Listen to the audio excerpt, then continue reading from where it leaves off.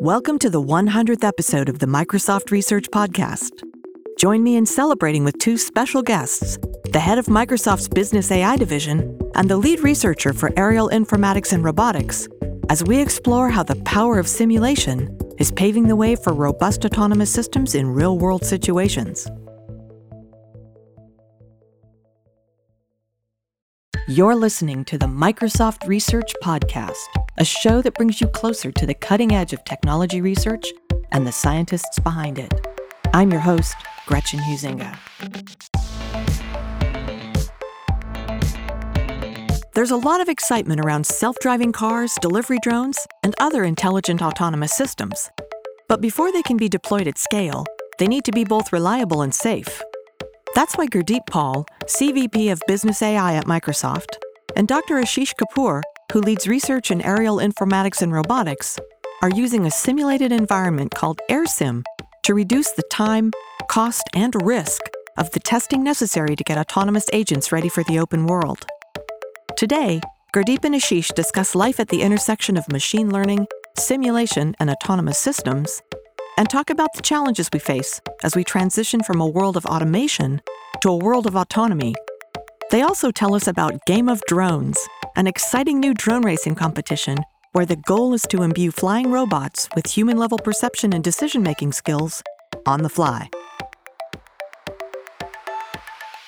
That and much more on this episode of the Microsoft Research Podcast.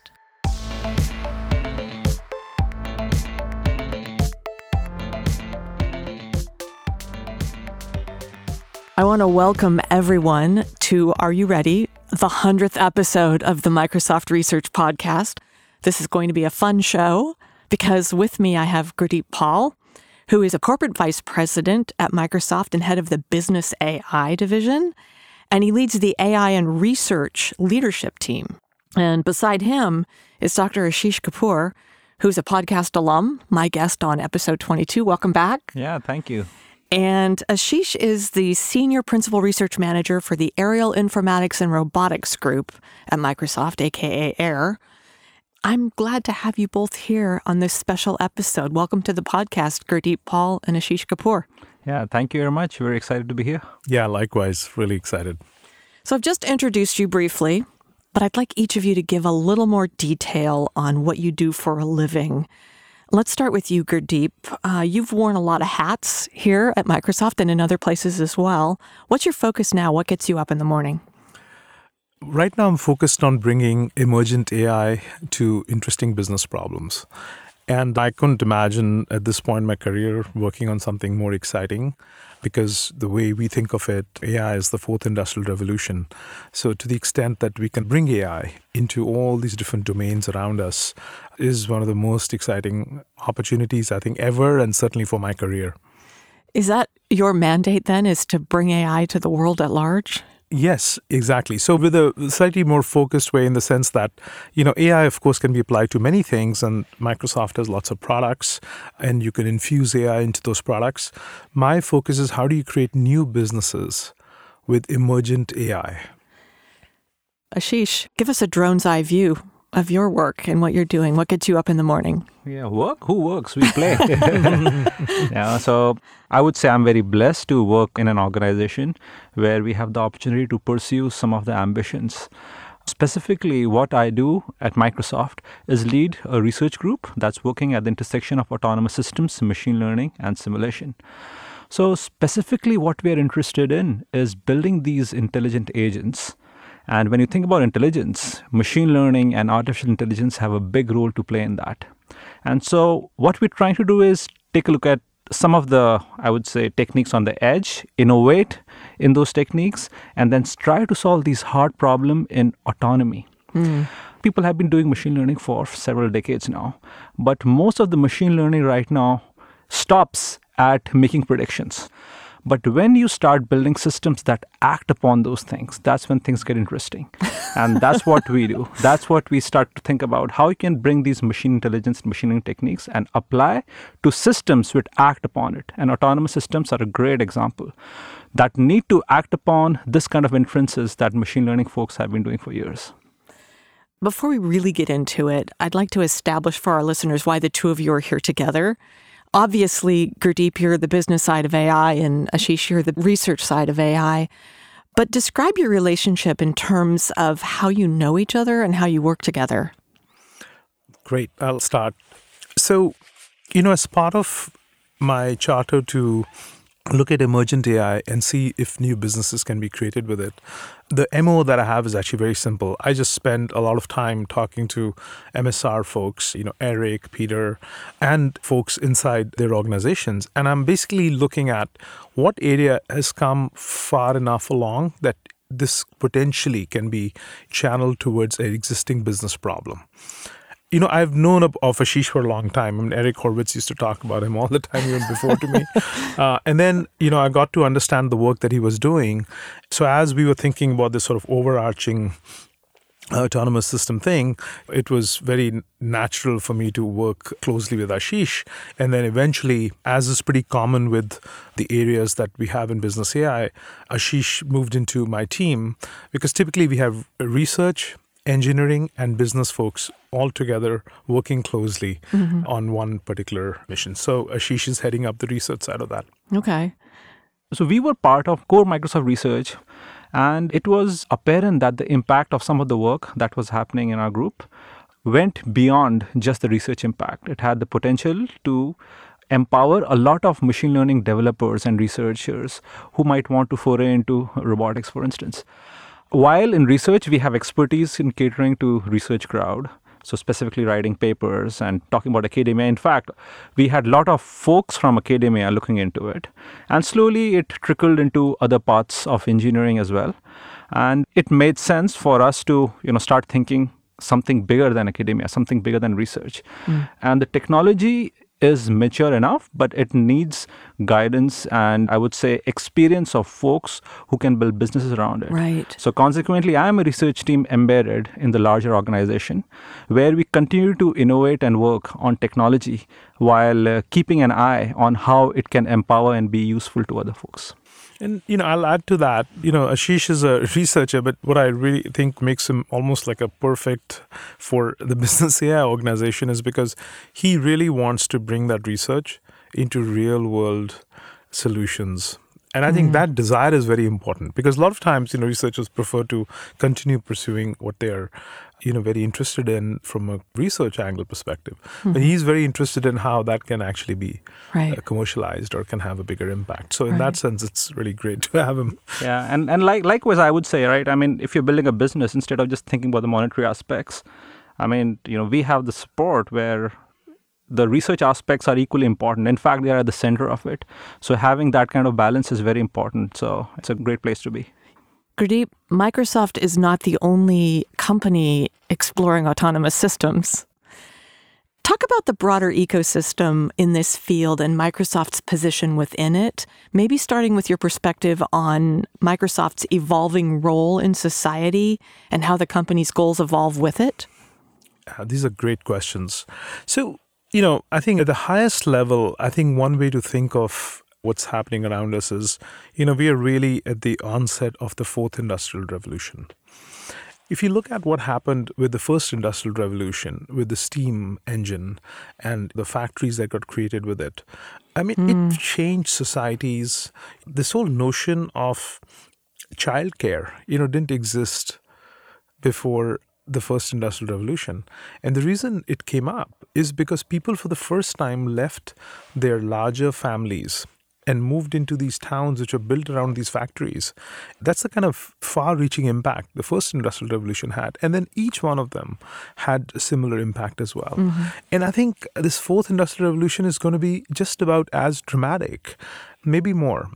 And I think we just have to prepare for that. But coming down to, specifically what we are focused on. Yeah.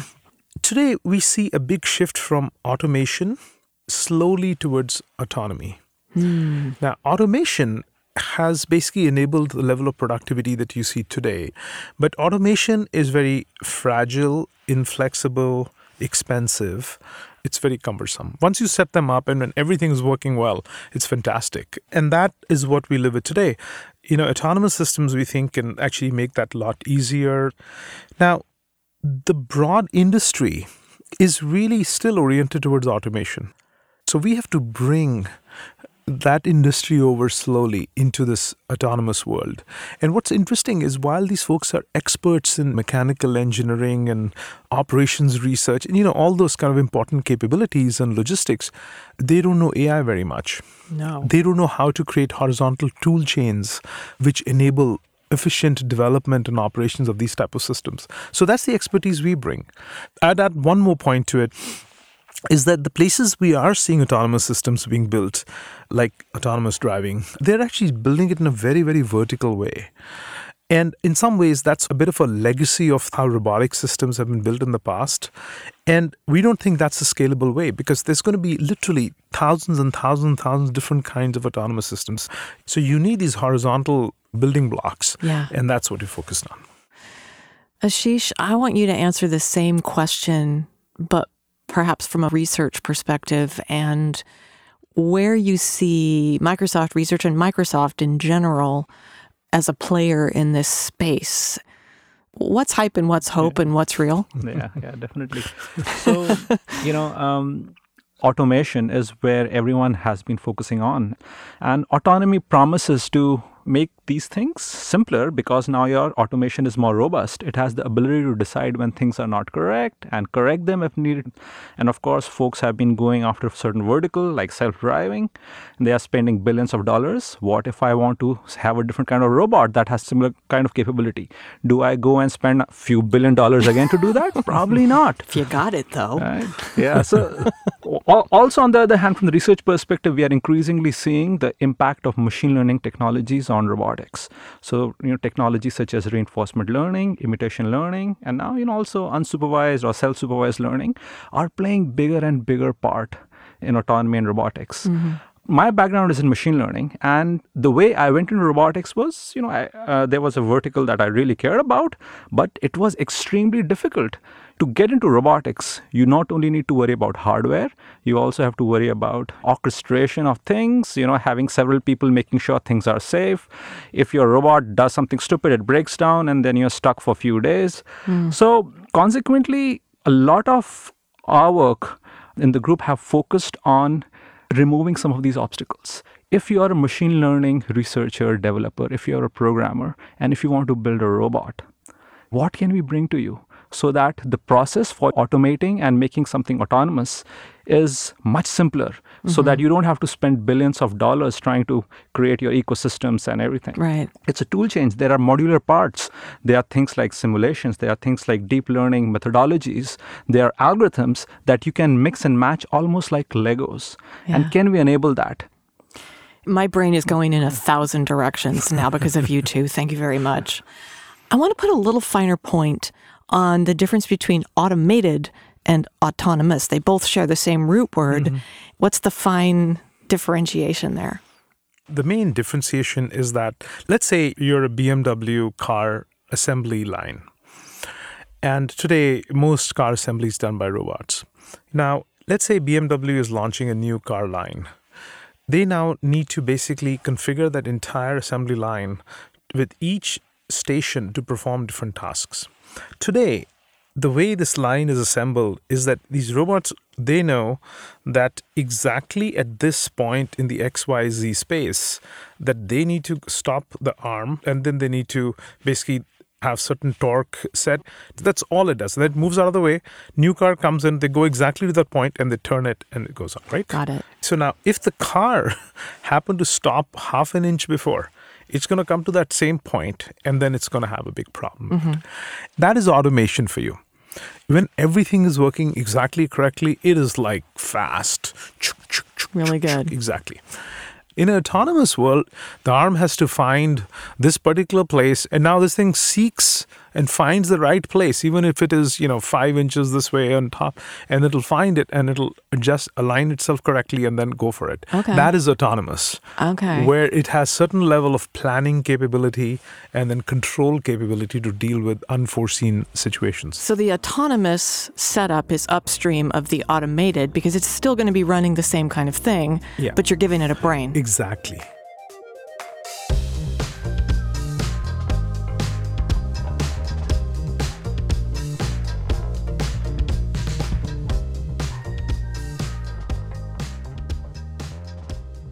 Let's get technical.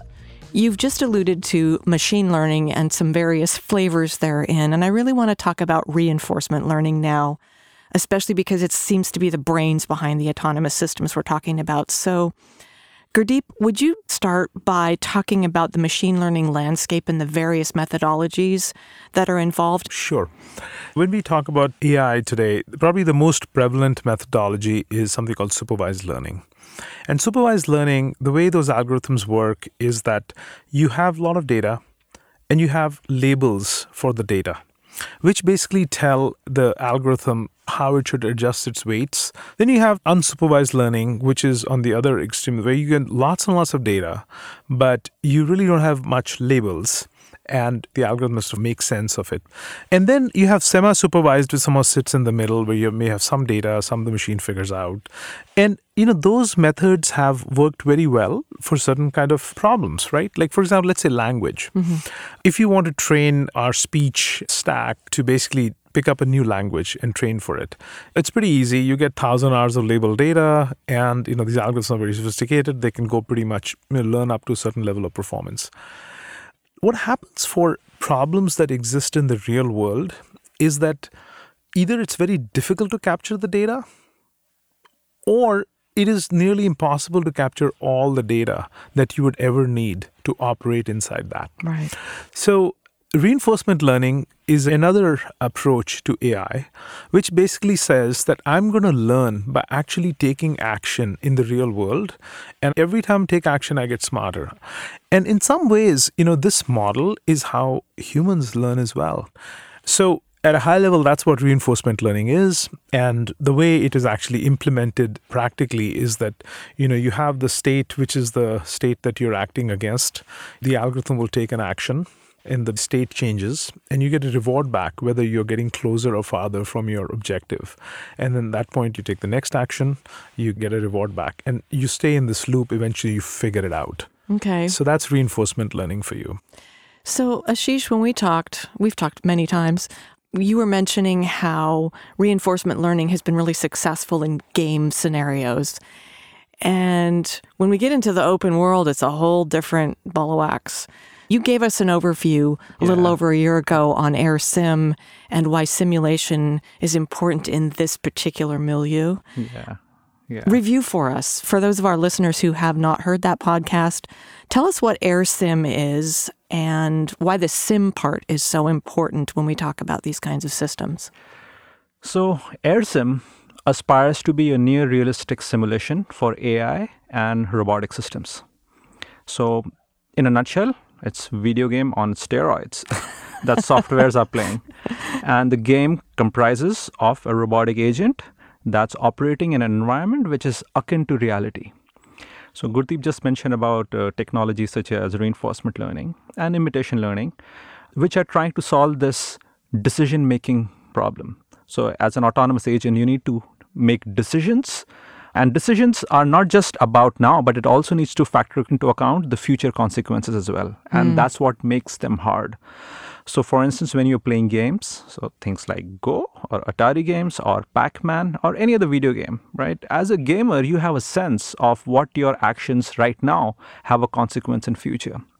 And in order to bake that effect into your machine learning, you need to play millions and millions of time. So for instance, Atari games, we've been hearing about how machine learning can solve some of these video games at superhuman level, almost getting perfect score. For instance, some of the recent work at Microsoft Research in Montreal talks about Pac-Man.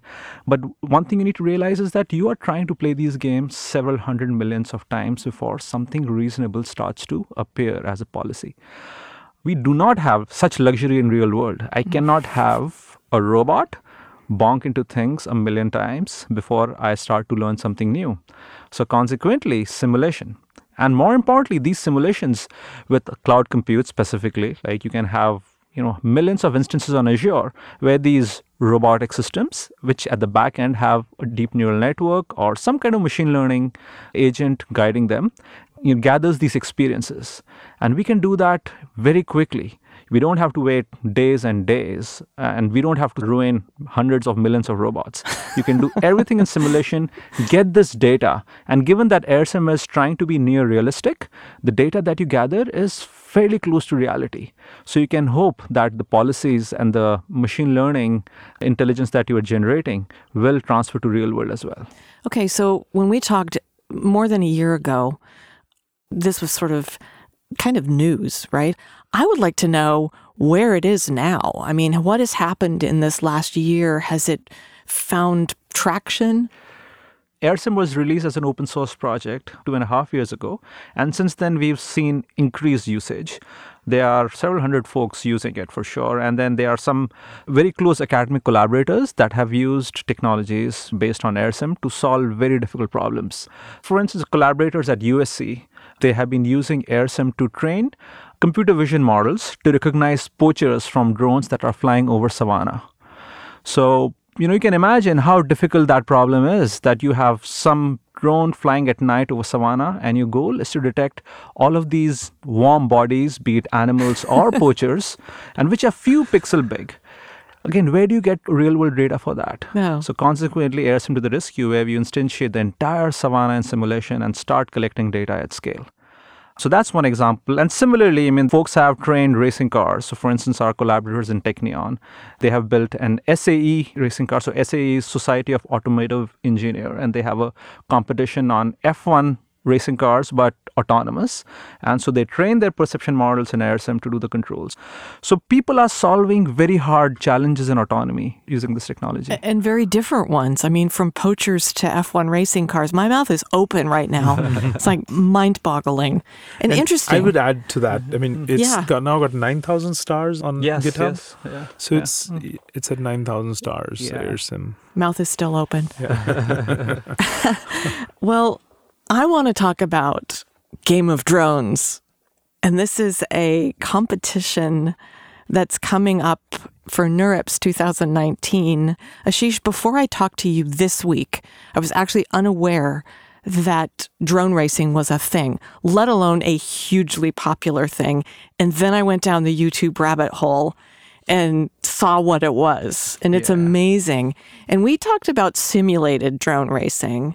They actually have live drone racing in empty arenas. These guys are in cages, and then the drones are going like Harry Potter Quidditch kind of thing. I was blown away. So talk about what you're doing in this arena, no pun intended, of drone racing and how Game of Drones is playing into that and what you hope to accomplish from like a research and science perspective on it. So Game of Drones is a competition that is being held at NeurIPS 2019. This was jointly proposed by Microsoft, Stanford University, and University of Zurich. So, this is in collaboration with academia, and it's trying to solve, I would say, one of the hardest problems in autonomy. I would even say that this is one of the goals to aspire for ultimately. Like, we talk about all these superhuman feats that AI algorithms can achieve, but they come nowhere close in solving this. So what's really happening in a drone race in real world when people are playing with it is that a person is sitting on a chair and he's wearing goggles. And through this goggles, he can see a video stream through a camera mounted on a drone that's flying at an incredible fast rate. Yeah. And by looking at that video feed, a human brain is able to essentially send 4 numbers. Those are the control commands, which is the thrust, yaw, roll, and pitch. Right? The whole image gets translated into 4 numbers, and you can go to YouTube and see all those videos. What fantastic things they can do. They can do flips, they can do quick turns. It's amazing, like the power of human brain. So the big question is, can you actually have this thing driven by a software? So all your software is seeing is that camera feed. And can you translate all that information into useful control signals? And more importantly, let's make it even more challenging. It's not just about you going through that course. What if you are also participating against another drone? So now you start thinking about strategies as well. So it's not just about obstacle avoidance. It's also about how can I beat my opponent. So it's bringing in all of these difficult problems which lie at the intersection of perception, controls, and planning. And the hope is that by fielding such a competition, we would start to understand and what would it take to build technologies that can solve this hard problem. Now, mind you, trying to do this in real world is extremely hard. Because, as I said, our algorithms are nowhere near in solving even 1% of this challenge. So consequently, we feel this in simulation. So there are courses that are built in AirSim where competitors can try their algorithms and see how well they fare. There is an ongoing leaderboard where you can track your progress against your opponents, and then there are prizes as well. Gurdeep, what do you say about this thing? What is amazing to me is how relevant this is in the world. I mean, you don't even have to roll out like hundreds of years. You can see how relevant this is going to be in the next 10 years. Today, people are making tall claims about autonomous driving. And, it's going to be this year, it's going to be next year. Somebody says 50 years. So there's all this going on. And actually, what is underlying all that is that there is this missing piece that nobody has cracked. The missing piece is that most of these autonomous driving systems are actually built with old school robotics. And the problem with old school robotics is that it is not sufficient to solve these complex problems. And that is the missing piece. And this game of drones goes to the heart of that. Gurdeep, I want you to go on a little bit there. There are some other big issues on the horizon related to exactly what you were just talking about when autonomous systems head to real-world applications, and they involve upstream work with like legal issues, business issues, regulatory issues. So even as Ashish's team over here is setting up Game of Drones and doing their own research, what's going on in this other lane? You're absolutely right. This is sort of a brave new world with a whole bunch of new things which open up. If you're, let's say, city of Bellevue, right? And here you were, just about the time you figured out how to get traffic right and coordinating the lights changing when you're driving on a main arterial. Now suddenly you have delivery robots, you have drones, you have self-driving trucks, you have cars, you have all these things going around, and now, things are messed up all over again. You just start thinking about that problem. And so how are they going to deal with this really complex world?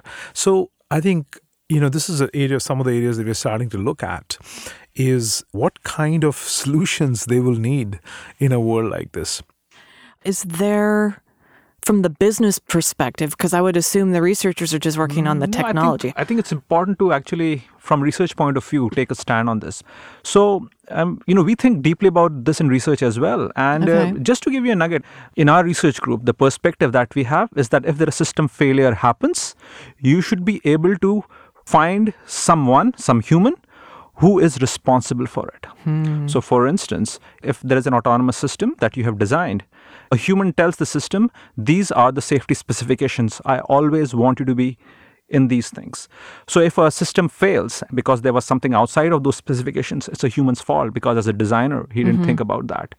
So there is a philosophy even in research that we need to adhere to. And in our case, we take this thing very seriously, where we say that every mistake needs to be traced to a responsible human who can then take corrective action on it. I want to talk a little bit more, Ashish, about something you mentioned on airborne collision avoidance systems and the whole concept of air traffic controls. If we're talking about flying robots, even now that particular job is really high stress and very rule-based for humans. But you've painted a picture where we're going to have hundreds of autonomous vehicles. How do you even begin? So, you're absolutely right. The job of ATC is one of the most difficult one, and it's considered most stressful job in the world because so much is at stake. And these guys do an amazing job trying to keep us safe while the demand on the system is increasing. And as you can imagine, as you see more and more drones and flying taxis, this system would not scale. So we will have to start thinking about automated decision making.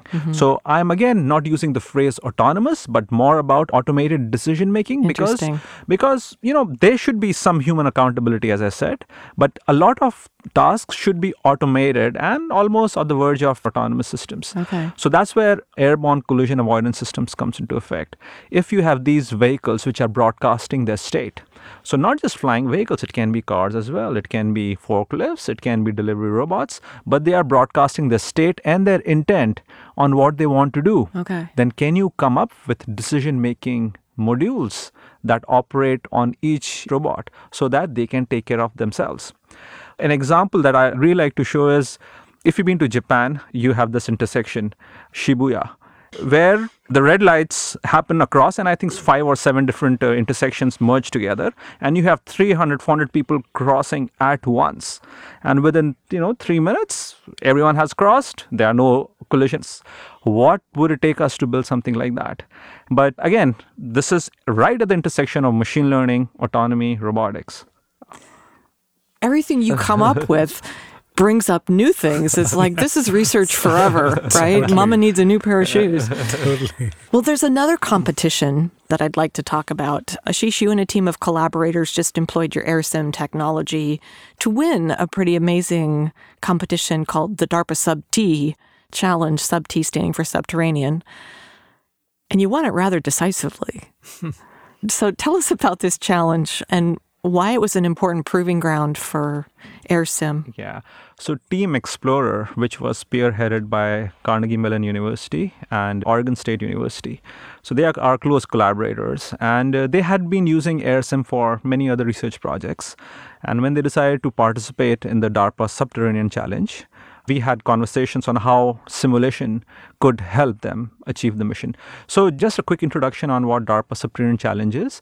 Terrains under the ground, be it man-made caves, mines, natural caves, tunnels, etc., are very difficult to navigate and can be very dangerous. So think about search and rescue operations. Instead of sending humans, it's very useful if you can have robots that can navigate, that can map, that can go over obstacles and find things.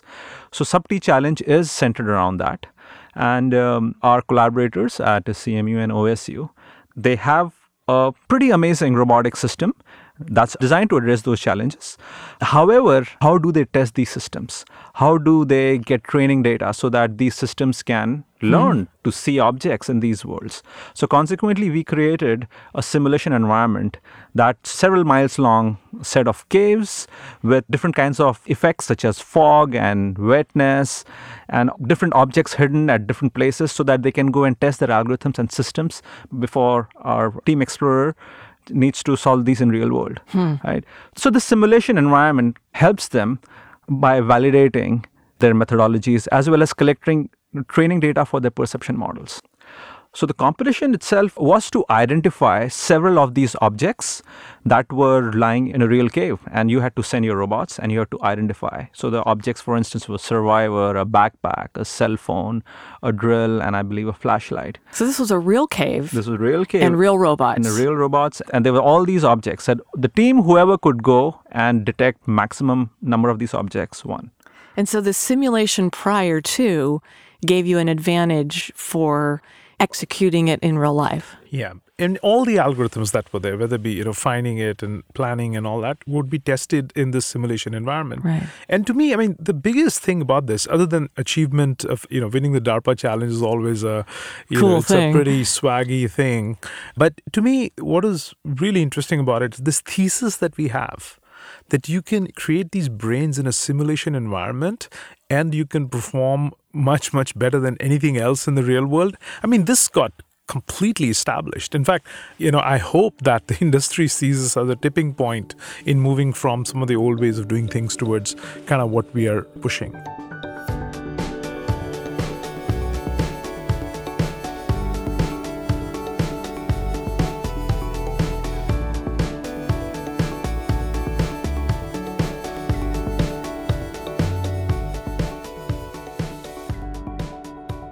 Well, it's time for what could possibly go wrong on the Microsoft Research Podcast. And when we're talking about flying robots, the answer's a lot.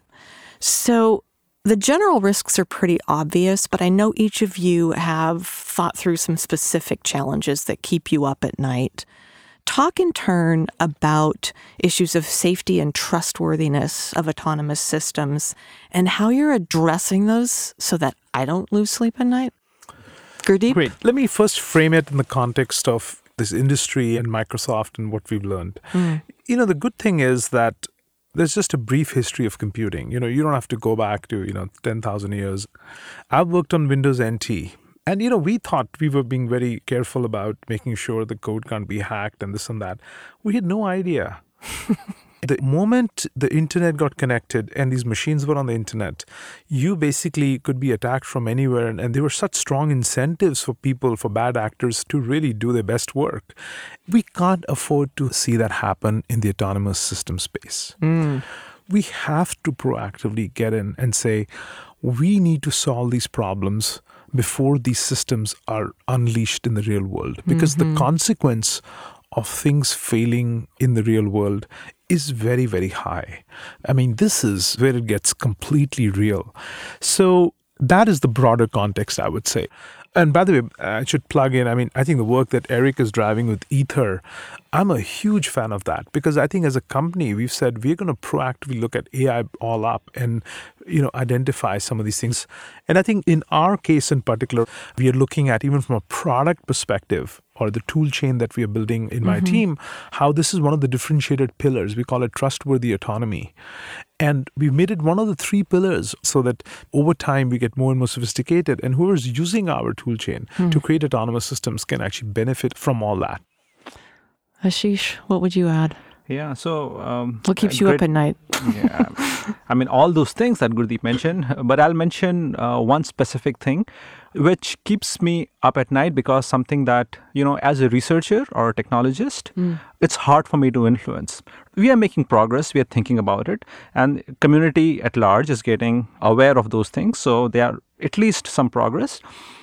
But here is the deal. I think the pace at which the technology is evolving is very rapid. And I'm afraid that, the regulation might not be evolving that quickly.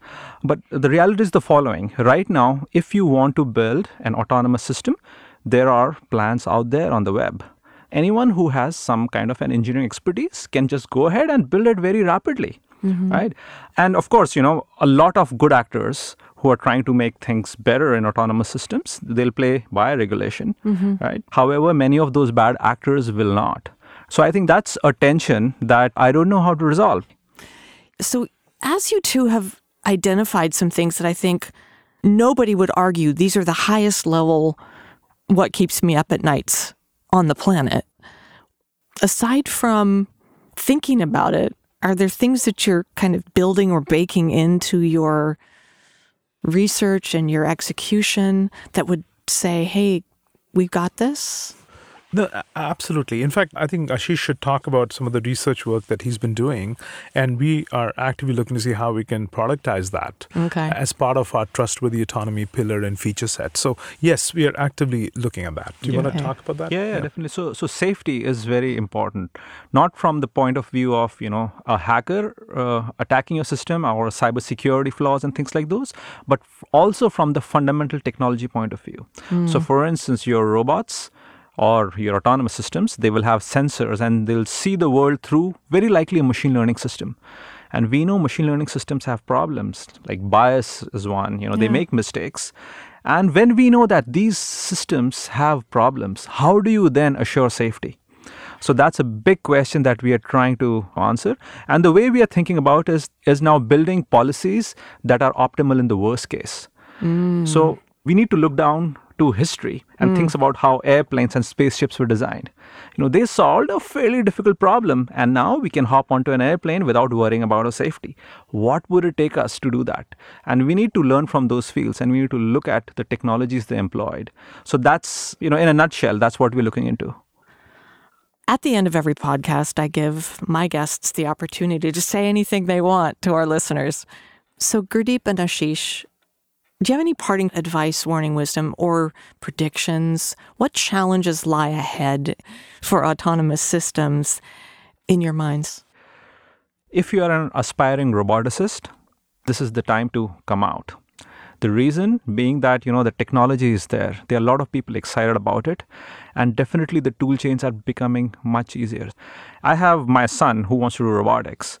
And it's quite hard to get started on it. But I'm hoping, by the time he goes to middle school, he should be able to build these autonomous systems, and he could imagine and he could build these things very easily.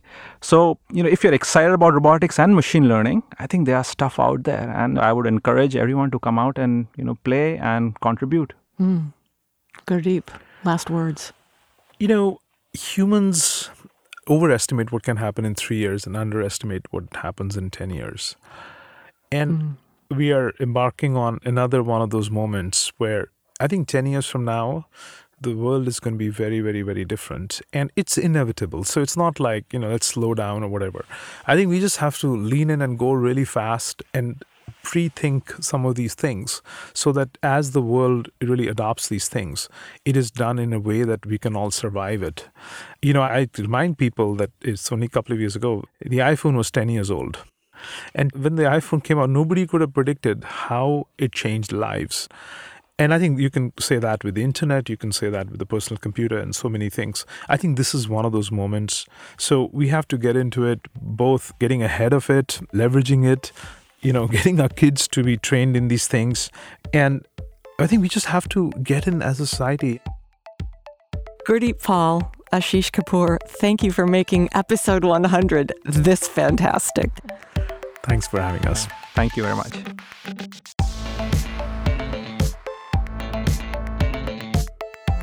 To learn more about how Microsoft is working to bring emergent AI into real-world applications, visit Microsoft.com/research.